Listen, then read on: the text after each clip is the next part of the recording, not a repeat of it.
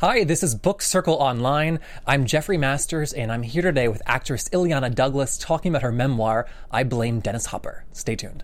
This is Book Circle Online, featuring in-depth discussion, insight, news, and commentary on all the world's leading book titles and their authors. And now, Book Circle Online.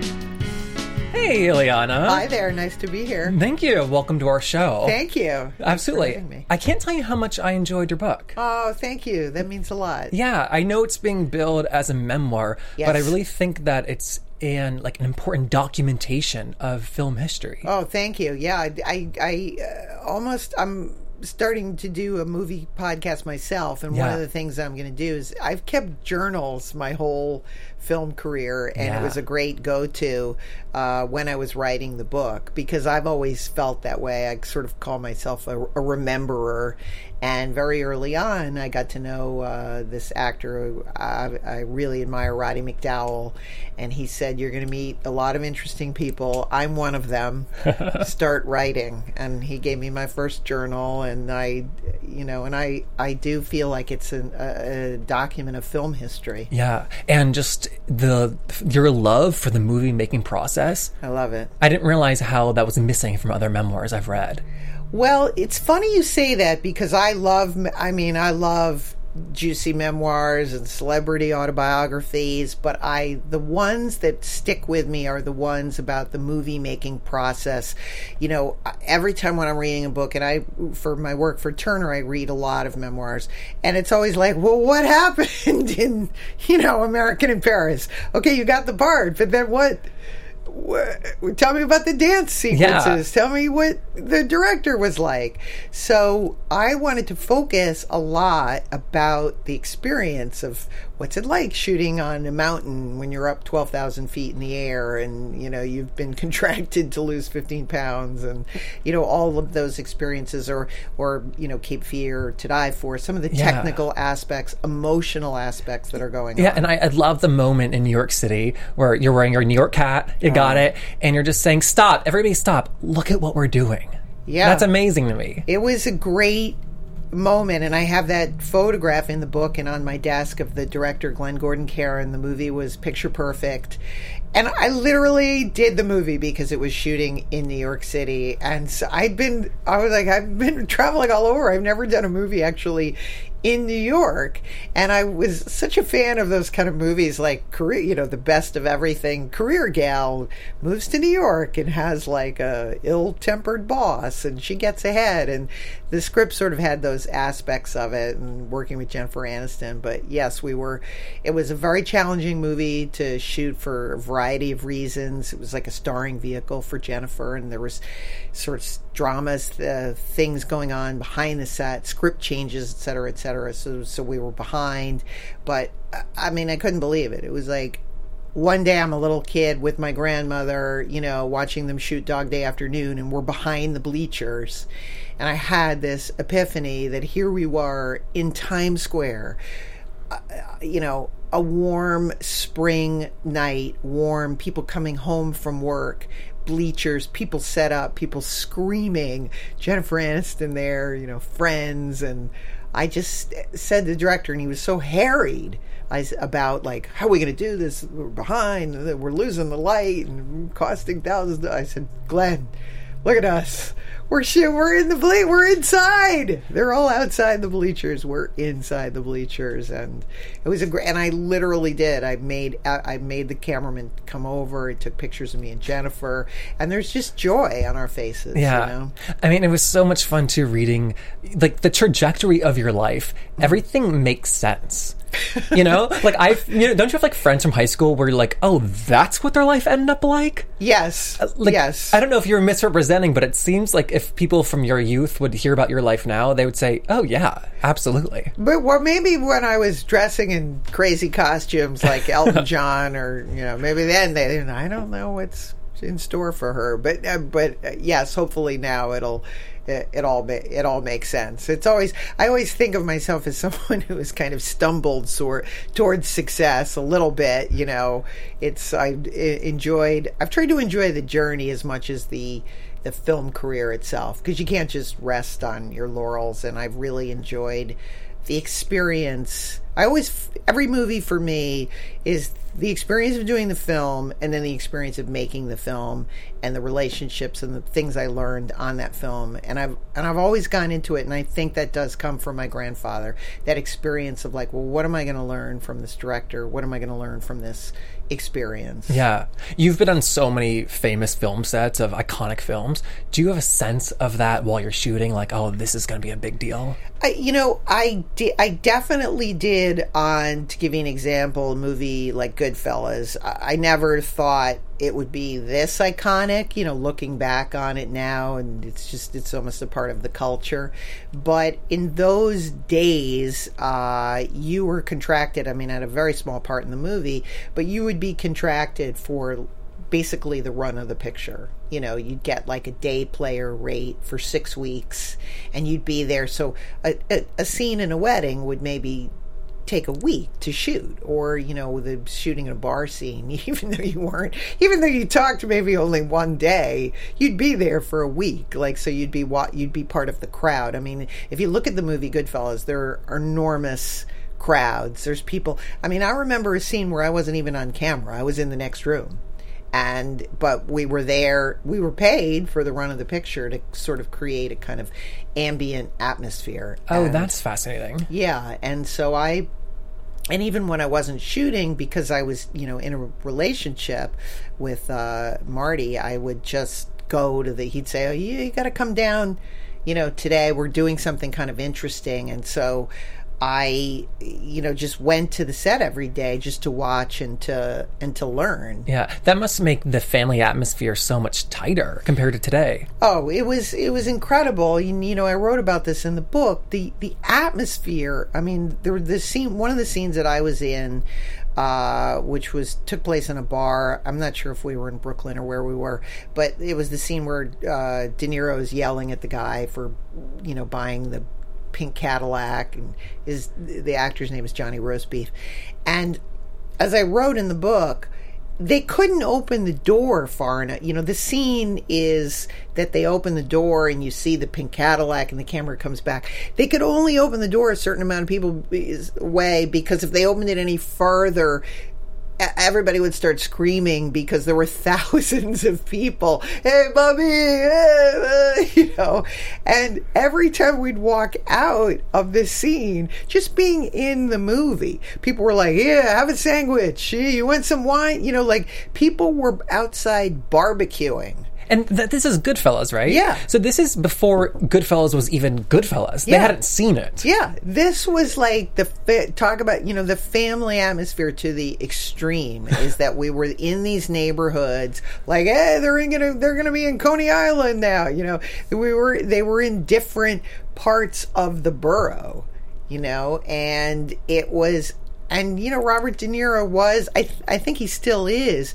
It's just, he was a god in terms of New York, in terms of him, the idea that the guys from Raging Bull were reuniting. I think, and I tried to write about that. I mean, as much as Goodfellas has become a part of the lexicon, that the troika of Marty, Bob, and Joe Pesci reuniting from Raging Bull, I think, was at the heart of what got everybody so excited about that film. Oh, I gotcha.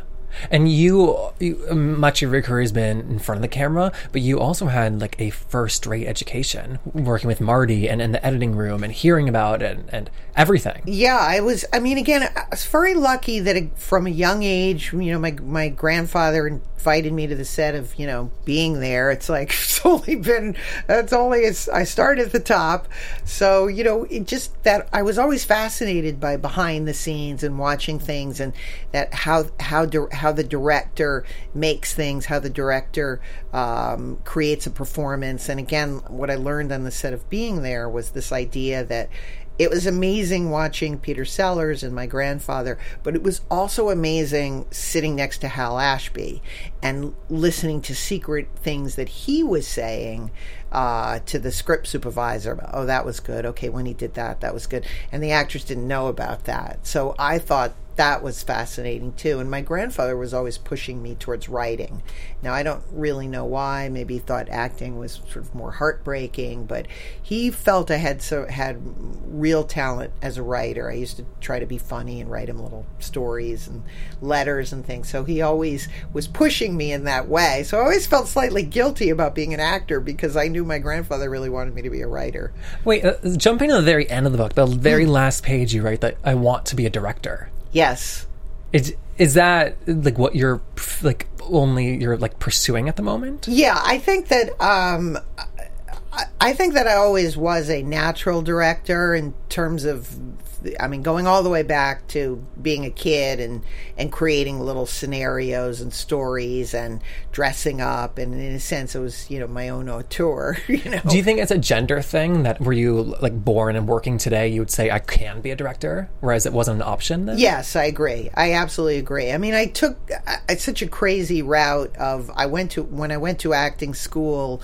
It was, you could be an actress, and that's how you gained your power. But so I don't think that, I would have had probably the confidence. I wanted to be a director, and certainly I've been on enough sets where people are like, stop directing, Ileana, just act. Well, isn't it the director in you that let you do the laughing during the famous Cape Fear scene? Yeah, I always, again, Marty, he sort of, blessed me and cursed me at the same time, because he gave me such confidence starting from, the set of Goodfellas, where he invited me into the editing room and I was looking at scenes and what do you think of this? And I just thought it was incredible. I was like, well, I think this is 2 frames too long, or this, and they would listen to my opinions about things. And so again, when we did Cape Fear and I had certain ideas about things, they took them up, and and then we were shooting them. I mean, so I had friends from acting school who'd see the movie and they go, do people know that you're just taking things you did in acting class and sort of transposing them and putting them in the screen? I mean, the laughing is like straight up Meisner. Yeah. Do exactly what you're not expected to do. Yeah. Or to surprise yourself. Yeah, the movie Cape Fear is a textbook example of Meisner Meisner technique. And in fact, I even write about how I went there to the set and I got myself in trouble because I was really just waiting for Robert De Niro and Marty to give me brilliant direction that would carry me through. And preparation really was not my strong suit in school. I always liked to be the doer. But in that film, I had to literally stop everything, go back to my trailer, do a preparation, go back to acting school, use technique. And thank God I had some technique to rely on. And you studied directly with Sandy Meisner? Yes. Wow. I know it sounds like... It's so funny because I have contemporaries, and I'm good friends with this wonderful actor, Chris Noth, who we all know, Mr. Big. And he went to the Neighborhood Playhouse, and he's a little older than me, but he did not study with Sanford Meisner because for whatever reason, when Meisner was there, maybe he was out sick. But in the years that I was at the Neighborhood Playhouse, which is 1984 and 1985, I had 3 amazing teachers: Sanford Meisner, another man who's now gone named Phil Gushy, just a great, great teacher. Learned so much from him, and then Richard Pinter. And those 3 people really just changed my life, and really they not only made me a better actor, they made me a better human being. Wow. I just think it's so interesting with acting techniques that today they're still, that was brand new when you were learning it. Yes. Today they're still teaching Meisner, they're still teaching Stanislavski. Yes. And, Strasberg. There's been not anything quote unquote new that's taken a hold. No, it's interesting. You go back to the group theater, which is what which is where everything sort of begins. The group theater, which is Harold Clurman, Stella Adler, and then Lee Strasberg. And then they have this split, Stella Adler meets with the Stanislavski people in Paris, and then she comes back and she says they're doing it all wrong. And then so they have this split.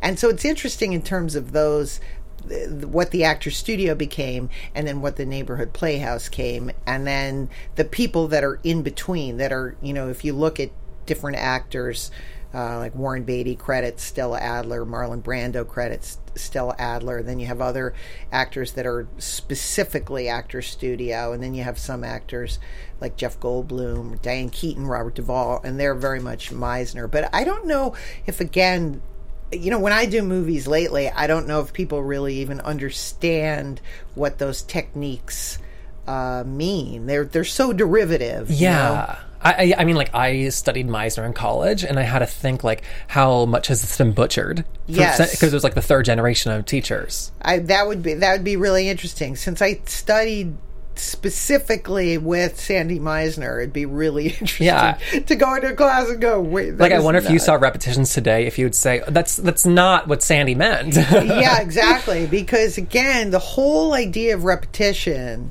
was so crucial for somebody like me because it made you not self-conscious. Everything was about the other person. So therefore, you didn't have to conjure up being sad, or you just had to work off of the other person, and without putting any kind of bias on it, or you just had to really...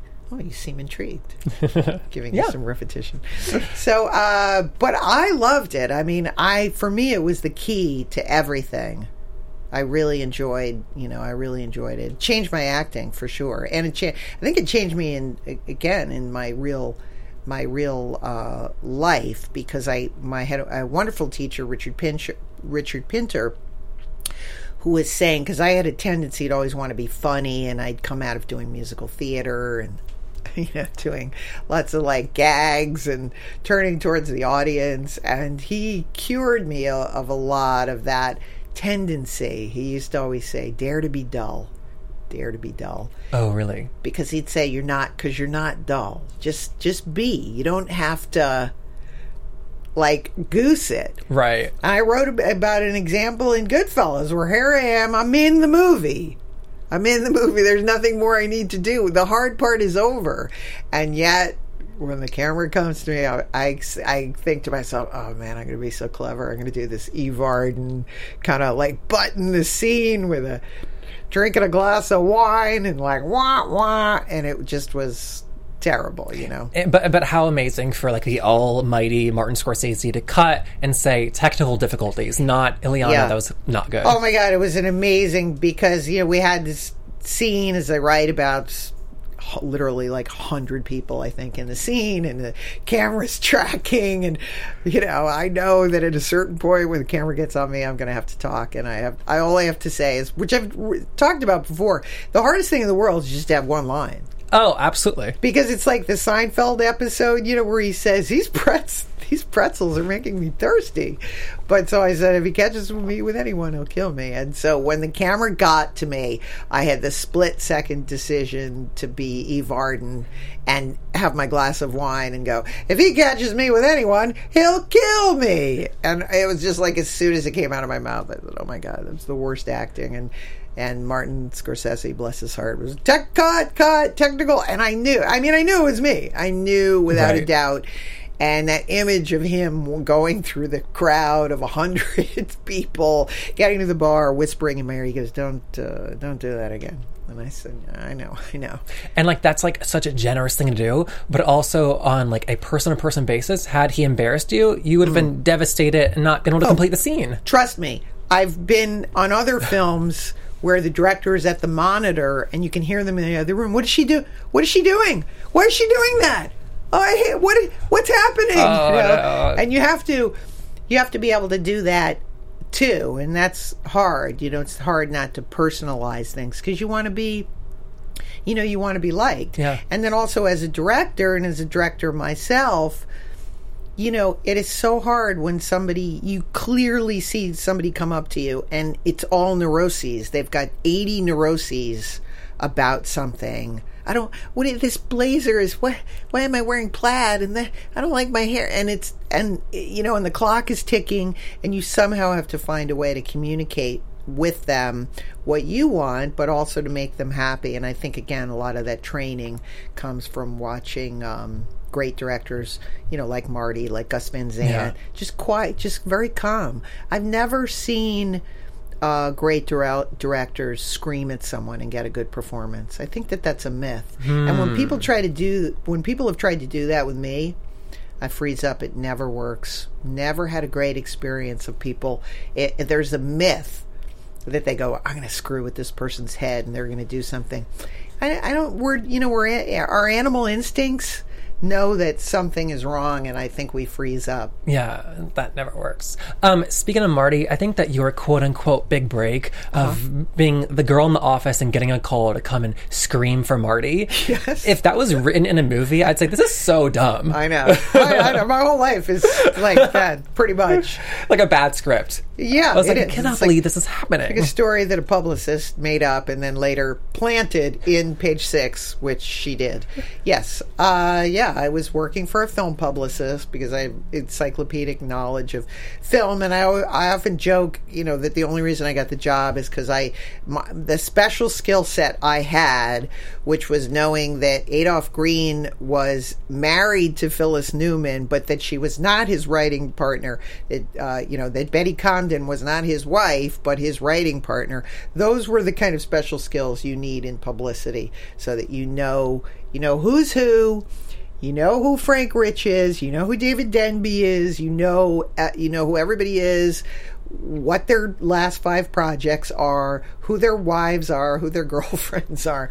Finally I found I had a special skill for knowing all those things, and I got that job. But through a random comic, by doing a play in school where I played someone that was murdered, and the director told me I had a great scream, blood-curdling scream. That's how that resume made its way to Marty. Again, because of this other insane story of Frank Perry, who I really owe everything to, and the movie Hello Again. Right. They literally, and I guess these things do happen, they forgot to cast someone, and he came running in the office and he said, You're an actress, right? And I literally said, yes, I'm an actress who answers the phones. Yes. And he said, come in my office. I may have a part for you. And so we... Oh, my God. Yeah. And, had this been a year later, you would not have been in that office. You probably, by then, would have crossed off screaming on your resume. That wouldn't have been there. It's so interesting because, again, I knew... every day when I walked through the halls of the Brill Building, I knew that something important was going to happen to me, regardless of whether it did or not. I think that when you're starting out, you really do have to believe in things like that. Now, I had my 2 songs prepared. I could do a few dance moves. I could fence. You have to believe. You have to be. I say this all when people always ask me for advice. I say my only advice is to be employable 24 hours a day, and that is you can't be like, give me a minute. It's like, no, you don't have a minute. It's like, hey, is there anyone here that can tap dance? Hey, I can tap dance. So I always feel like with actors, they get lazy, they get complacent. You have to have a skill set. You know what I mean? You have to be able to whip out of your pocket the ability to... you're not working. Memorize a poem, memorize a monologue. Yeah.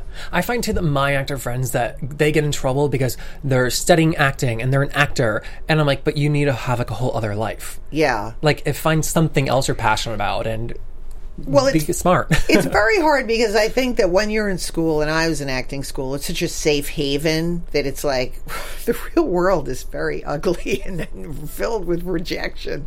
So it's a lot easier to just be in your little safe haven, Yeah. And certainly for all the times I've had positive experiences, I've also gone in and been, doing a scene and crying and having the director walk away from me and take a phone call, so you're like, well, I thought I was doing really well. What happened? Right. We have to talk about the title. Yes. It's called I Blame Dennis Hopper. Yes. Are you sick of telling the story yet? No, I'm not, because anytime I get a chance to talk about Dennis Hopper, who was really a mystic and who changed my life. And I should really say that the book it's not a career book, as you had mentioned. It's a series of stories about a movie or a movie star who profoundly changed my life. And if I can cut you off, not a movie or a movie star, like the most important movie stars and movies. Marlon Brando and Elia Kazan. And, Peter Sellers. And it begins with Dennis Hopper, with my parents seeing the movie, which is The Power of Film, seeing the movie Easy Rider, and my father became just obsessed with this film, as other people did in 1969. It was, this game-changing type of film, and he ended up leaving his job and starting a commune called The Studio, and starting a band, and and your mom went along with it. And my mom, my Italian Catholic mom, like totally went around, about. She became the hippie mom, and we became hippie kids, and it was all because of a movie. And my father started emulating Dennis Hopper, not Dennis Hopper, the iconic movie star, Dennis Hopper playing a character in a movie, and the values of that film, transfixed my parents, and they ended up changing their lives. And so because of seeing that movie, we went from being like upper middle class family to like poor, dirty hippie kids. And that informed me and my values for the rest of my life until I met the real life Dennis Hopper, who I couldn't wait to make fun of and tell him how much he'd ruined my life. And, and I said to him, how many lives have you ruined, Dennis, with that film? And he laughed sorry. And isn't it true that this wasn't just your family? Many people were affected by this. Yes. It's so sad that Dennis Hopper isn't here. I mean, he lives on in his great film roles, but I wanted to do a documentary with him going around the country. And because I said, I'm sure I'm not the only one. I mean, there are people out there riding motorcycles because of Peter Fonda. And everyone in the commune either looked like Peter Fonda or Dennis Hopper.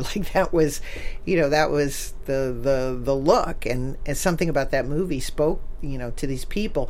And I think that there was something within Dennis Hopper himself. He was an amazing photographer. He collected art. He went through these great ups and downs. He started out in the studio system, and then started making experimental films, changed the way independent filmmaking was made. And at the end of his career, came back and made studio films and got this great, success out of that. So first of all, what a kind of a career that he had. But I think he was truly an icon. But it shows how one movie sort of changed my life. But the story of my life unfolds through movies, because I then, while my parents were in this kind of Easy Rider movie, I made the connection that my grandfather was like a black and white classic film star, drinking champagne, dancing with Greta Garbo. That dichotomy is movie fascinating. Star. And once I figured that out, I was like, I want to be with my grandfather, and he's talking to Jack Warden and Peter Sellers. That's the world I wanted to be in, because that world, involved food, involved eating, glamour. There were chandeliers, whereas your father sold yours. Yes. Yeah. Everything was I wasn't old enough to appreciate the hippie lifestyle. As a little kid, it was no, I want TV and food and glamorous movie stars. Do you think it's possible for a movie to have an effect like that today? Well, it's very interesting. I think about a movie Star Wars, where it affects you, but some of the morals of the film affect you, but it's not like you believe you can go live on another planet. Right. And I do think that those kind of iconic movie stars don't exist anymore. I mean, when I was a little kid, I literally pretended that Richard Dreyfuss was my friend. He was my friend. I knew he was my friend. I, would see him in movies, and, I would somehow think, well, he's my friend, so I just started emulating him, and as a way to cope with life, or emulating Liza Minnelli as a way to cope with not wanting to be myself. Yeah. And I don't know, I mean, I think we see it with rock stars, like people identify with Lady Gaga or Taylor Swift or Beyonce, but I don't know if it's this in the power of film. And to me, film is the most powerful medium there is. The images, More so than TV. oh yeah, there's just something about, it's an experience of being in, it's very church-like. You're all faced in one direction. Yeah. It's in the dark. You're looking at these images, especially when you're young, which I talk about in the book. It's like wet cement. So any images you see, and all the first images I saw were like nudity, music, doomed romance, Romeo and Juliet, But also today, it's like going to the actual movie theater, because today, if I'm at home and I'm loving a movie, I'm still going to check my phone. Yeah. And so being forced not to check it and only pay attention to the screen is so important. Yeah. And letting those images, sink in. That's why I love, when they do the Turner Classic Film Festival and they show these old movies and you're there. I remember one year the Cinerama Dome showed It's a Mad, Mad, Mad, Mad World, in 70 millimeter, and you're never going to get a chance to see what that must have been like. And it was to have everybody laughing, like that with a film is just incredible. I don't know if we have those kind of experiences. Plus the idea that, the digital nature of the film, again, our animal instincts know that it's not. Like if you're watching Ben-Hur, you're like, whoa, these horses are gonna something bad's gonna happen. But I feel like we know that these are digital images that are not. As soon as they start flying, I'm like, I'm gone. I'm not interested. Oh, really? Yeah, as soon as the digitalness kicks in, it affects me. Whereas like if I'm watching Spartacus, and you're like, oh, those are real people. Like each time the screen gets bigger, you see another 1,000 people. And there's a power in that I don't think you can. And I think it's like the reverse too. The kids who grow up with these digital images, it makes it so obvious when they go back to watch the older ones. Yes. Whereas I'm able to appreciate both because I kind of like am in that like on the fence of my life. But the older people or younger people, it's like, oh God, this is an old movie. Well, it's startling. Yeah, it's true. And with, the one thing that I didn't call accurately is when I started doing my own web series, we spent a lot of time trying to make it cinematic. And instead, you just saw the rise of the YouTube stars. Very low-tech personalities. Yeah. Just personalities. So it's sad that we're not interested in the artisticness of it. Again, like I feel like a little old school when we were in acting school. Oh my God, Sanford Meisner, if you weren't every night going out to see a Broadway play or trying to get in the ballet or going to a museum, trying to lift up your art in some way. And so now it's a little jarring for me when, you just say, oh, all I need is a little microphone and a camera and I can act wacky. And you never know who is the person that is going to catch lightning in a bottle that attracts someone. I find it fascinating, but I miss the beauty of cinema.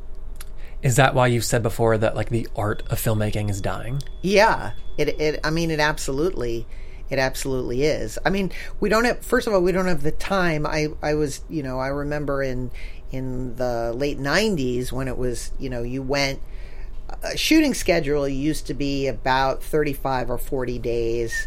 And then it went to 30 days, and then it went to 20 days, and then now we're making movies in 17 days. It's that fast. Yeah, and you don't have the time to just rehearse, discuss images. I know with my own directing career and things that I've directed and film that I'm going to be directing now, I mean, I'm pre-planning in my head because I know that the shooting schedule, like, there's not going to be a lot of time. So I want to have all my images, beforehand. But that's not to say that people should give up. I mean, I don't give up on trying to, have my own aesthetic, and I mean, look at Quentin Tarantino and Wes Anderson, and there are people out there. I mean, I think Mad Men had a wonderful aesthetic, wonderful. But it's so funny. Then I watch a show, like there's a show I know, I'm like, oh, derivative of Mad Men, which Mad Men was derivative of The Man in the Gray Flannel Suit and a bunch of other 50s. So we can't just be derivative of other things. Yeah, I hate that networks are like, oh, we want a Mad Men. I'm like, just do something great. Yeah. Don't try to copy like we want a Glee. Glee's big, Yeah, exactly. So you have 5 shows that are not quite as good as the original one, but it's hard. It's hard. I mean, it's very, very challenging to try to make something beautiful in the midst of, why should I make this beautiful when this guy has 5 million followers and he's getting all these licensing deals? Yeah. If I were a young person, I'd be like, Ileana, Grandma, no. You're wrong, okay? Because he's getting all the endorsement deals. Before I let you go, you wrote about like all the biggest stars in here as we named them. What do you have left for your second book? Oh, there were so many stories. Really? I had an entire chapter that killed me that didn't make it in, called Never Eat Pasta for Lunch, and other things I've learned from directors. I had stories about John Frankenheimer, Elizabeth Taylor, Roman Polanski, just in my travels of meeting people. So I certainly have more stories, and I feel also like every day I'm when I'm talking to people, I always try to, if I've read something in a book, I try to verify a news story. I'll give you an example. Like I could not be more excited about this. Is that for Turner Classic Movies, I'm going to be interviewing Dick Cavett. So when I was a little kid, Dick Cavett was the first person I ever got his autograph from. Wow! And so I saw him. That's when I was working at the Hartford Stage Company, and I saw he was at the mall, I think, doing some like book talk or whatever. And I literally came, and I didn't have his book, because of course I couldn't afford to buy his book, but I had a Marx Brothers book. It's like, I must have been such a complete idiot. Like, will you sign my Marx Brothers book? And I think he kind of gave me shit for that, but he signed. I was like, well, you're there, and I know you like Groucho. Like, yeah, okay, kid, maybe you'll grow up and buy my book. So, but he signed like little funny things. So I'm going to be interviewing Dick Cavett, and I got my book. Oh, you still have it? Wow. Of course I do. So I have the book, I'll tell the story, and then I'll be like all the people that go to Jerry Lewis. Do you remember this? It was 1980. You were in the mall. Wait, did Turner Classic know this when they booked him? No. You're kidding. No. My whole career is based on, as I said, like, I love that there's the job, but then there's also the little kid in me that goes, oh my God, wait till I bring out my book, my Dick Cavett book. I feel like young actors and actresses will watch this being like, oh, how can I have her career? And they're like, oh, this is not replicable at all. Yeah. If you're excited about meeting Dick Cavett so you can show him your autographed book from when you were 13, But I still get, he's such a great interviewer, and his shows are they're the best. They're if you can watch them on YouTube. There's so much on YouTube, but the problem is no one's curating them. And I think that what I try to do with my interviews is curate them. So if I'm interviewing Peter Bogdanovich, I have worked with Peter Bogdanovich 3 times. I've worked with him as an actor, just in a film. We acted together. He's directed me. And so I have, same thing with Richard Dreyfuss. I watched Richard Dreyfuss as a child, and then studied him, and then worked opposite him in a film. So I think that it's like that inside-outside is what I think is kind of unique, because I'm like everybody else. I'm like a movie fan of like, I've got to somehow get to these difficult questions that maybe they don't want to answer or whatever. I've got that in the back of my head, but my approach, I feel like, is a little bit different, because I'm like the movie fan who somehow got in the movie. Yeah, you're like the movie fan that they trust because they've seen her on screen also. Yeah, I'm like everyone's sister. I'm like everyone's irritating sister, which I was and still am. So that's on Turner Classic Movies as Yes. well as your podcast? Are you interviewing Yes. people? Okay. Yeah, Turner Classic Movies is a great, just a wonderful side job. We just had our the Trailblazing Women series, which is on every October, and we did actresses this year. It was just incredible. Bette Midler, Jane Fonda, oh my God, Rita Moreno, Jane Alexander, all people that I had watched and had. Are you showing their films? Or are you interviewing them? Both. Oh, amazing! Both. They That's come so on, much fun. Yeah, they come on as co-hosts, and we watch 5 films a night, and we talk about each film. We sort of give it an intro, but included in the night would be one of their films. So for Rita Moreno, it was West Side Story. Jane Fonda, it was The China Syndrome. And so it was amazing to have to get to talk to all these people who had they were just so much a part of my childhood, and meeting these people is so incredible for me. Wow. But as I said, I got so many more. I've got great Peter O'Toole stories. He was a great.